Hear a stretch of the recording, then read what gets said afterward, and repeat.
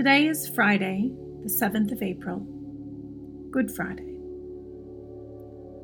As you come today to listen to the scriptures, take a moment to breathe slowly, focusing your heart and mind, opening your ears to hear clearly how God would speak to you today. Today's reading is from Mark chapter 15, verses 21 to 41. A passerby named Simon, who was from Cyrene, was coming in from the countryside just then, and the soldiers forced him to carry Jesus' cross. Simon was the father of Alexander and Rufus. And they brought Jesus to a place called Golgotha, which means place of the skull. They offered him wine drugged with myrrh, but he refused it. Then the soldiers nailed him to the cross. They divided his clothes and threw the dice to decide who would get each piece. It was 9 o'clock in the morning when they crucified him. A sign announced the charge against him. It read, "The King of the Jews." 2 revolutionaries were crucified with him, one on his right and one on his left. The people passing by shouted abuse, shaking their heads in mockery. "Ha! Look at you now," they yelled at him. "You said you were going to destroy the temple and rebuild it in 3 days. Well, then save yourself and come down from the cross." The leading priests and teachers of religious law also mocked Jesus. "He saved others," they scoffed, "but he can't save himself. Let this Messiah, this King of Israel, come down from the cross so we can see it and believe him."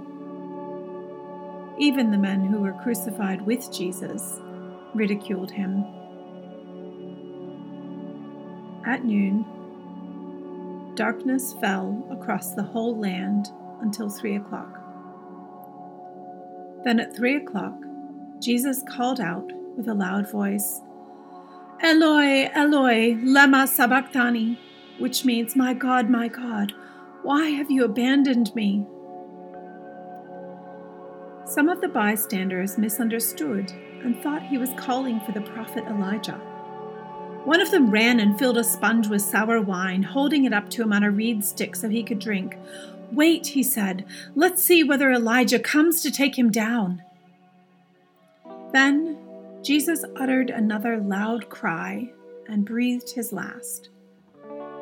And the curtain in the sanctuary of the temple was torn in two from top to bottom. When the Roman officer who stood facing him saw how he had died, he exclaimed, "This man truly was the Son of God." Some women were there watching from a distance, including Mary Magdalene, Mary the mother of James the younger and of Joseph, and Salome. They had been followers of Jesus and had cared for him while he was in Galilee. Many other women who had come with him to Jerusalem were also there. A thought for your reflection. Today is Good Friday. When we hear the story of Jesus' crucifixion, it sounds anything but good. It is good in the sense of what was accomplished.